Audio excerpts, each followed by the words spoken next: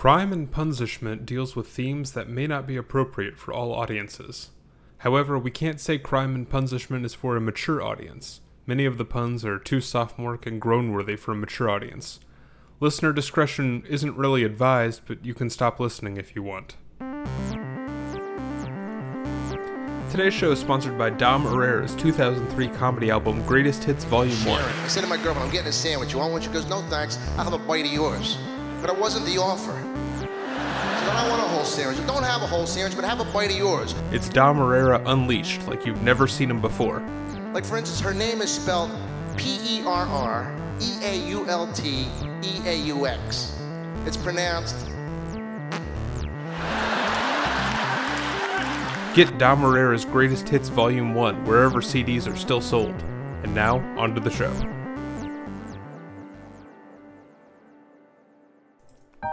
Double standards are prevalent in today's society. What's acceptable behavior from one person is often seen as unacceptable from another. When Hall & Oates sing a song about a woman they describe as a man-eater, we all bob our heads along politely.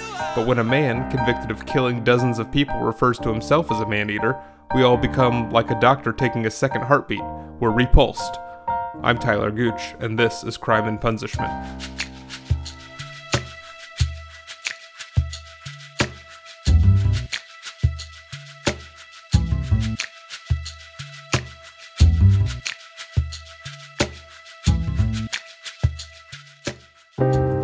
October 14th, 2002, Detective Raymond Vince-Simone, Ray for short, sat in a room interrogating a recently apprehended criminal.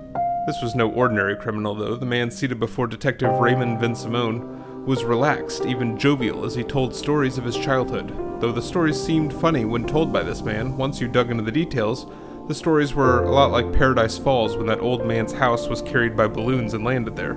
They were upsetting. The criminal regaled the detective with several stories about growing up in a non-traditional Italian home. The first crime he admitted to took place when he was 9 years old. The man sitting in front of Detective Vince-Simone with a smile on his face told the tale wherein he admitted to the murder and subsequent cannibalism of his uncle Kevin Brandanowitz. The details of the murder were like a small insect with a very strong core that sells its body to strangers in the night. It was abhorrent. But the more disturbing part was the glee this monster took as he described dicing, tenderizing, and seasoning the meat of the deceased. The self-described cannibal claimed he took great care to match his victims with the perfect pasta pairing. His former exterminator was served as a pesto dish. The man whom he'd found waiting for a locksmith and decided to kill was served with gnocchi. His cousin with bad acne was baked into a ziti. Looks like zit written down. And the man he killed in an act of vigilante justice because he believed that man had tried to fix the Broadway awards show was served with rigatoni. Hold for laugh. Did you kill them, as was rumored, with lasers? The detective asked. The man denied the claim. I would never do anything that would risk burning or not being able to cook the meat, he said. So lasers, no. Oregano. That would ruin the meat.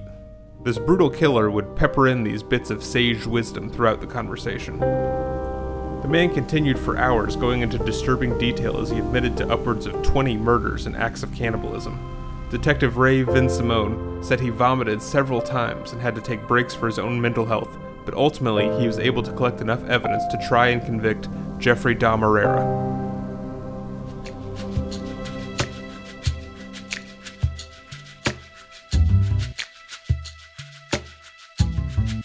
Crime and Punishment is written and produced by me, Tyler Gooch. Our legal department has asked us to remind everyone that all characters and events depicted on this show are fictional. Any relation to real-life criminals is purely coincidental. All of the crimes on this podcast are fake. The true crimes are the friends we've made along the way.